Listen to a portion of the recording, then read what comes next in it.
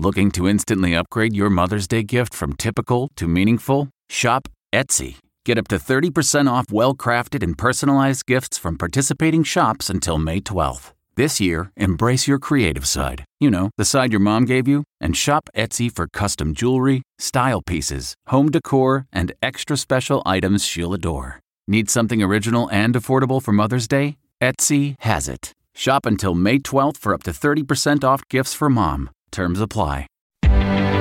Reporter's Notebook.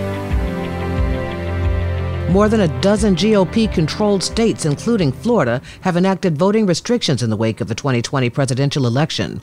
President Biden calls it a 21st century Jim Crow assault and is hoping his major speech yesterday will jumpstart a new push for federal voting rights legislation. More than 150 companies sent a letter to Congress today urging lawmakers to introduce and pass the Voting Reform Act. Voting rights advocates say such laws are aimed at keeping people of color from casting ballots, but many Republicans, parroting former President Trump's false claim that the election was stolen, say this is about preventing fraud, not voter suppression. Allison Keyes, CBS News.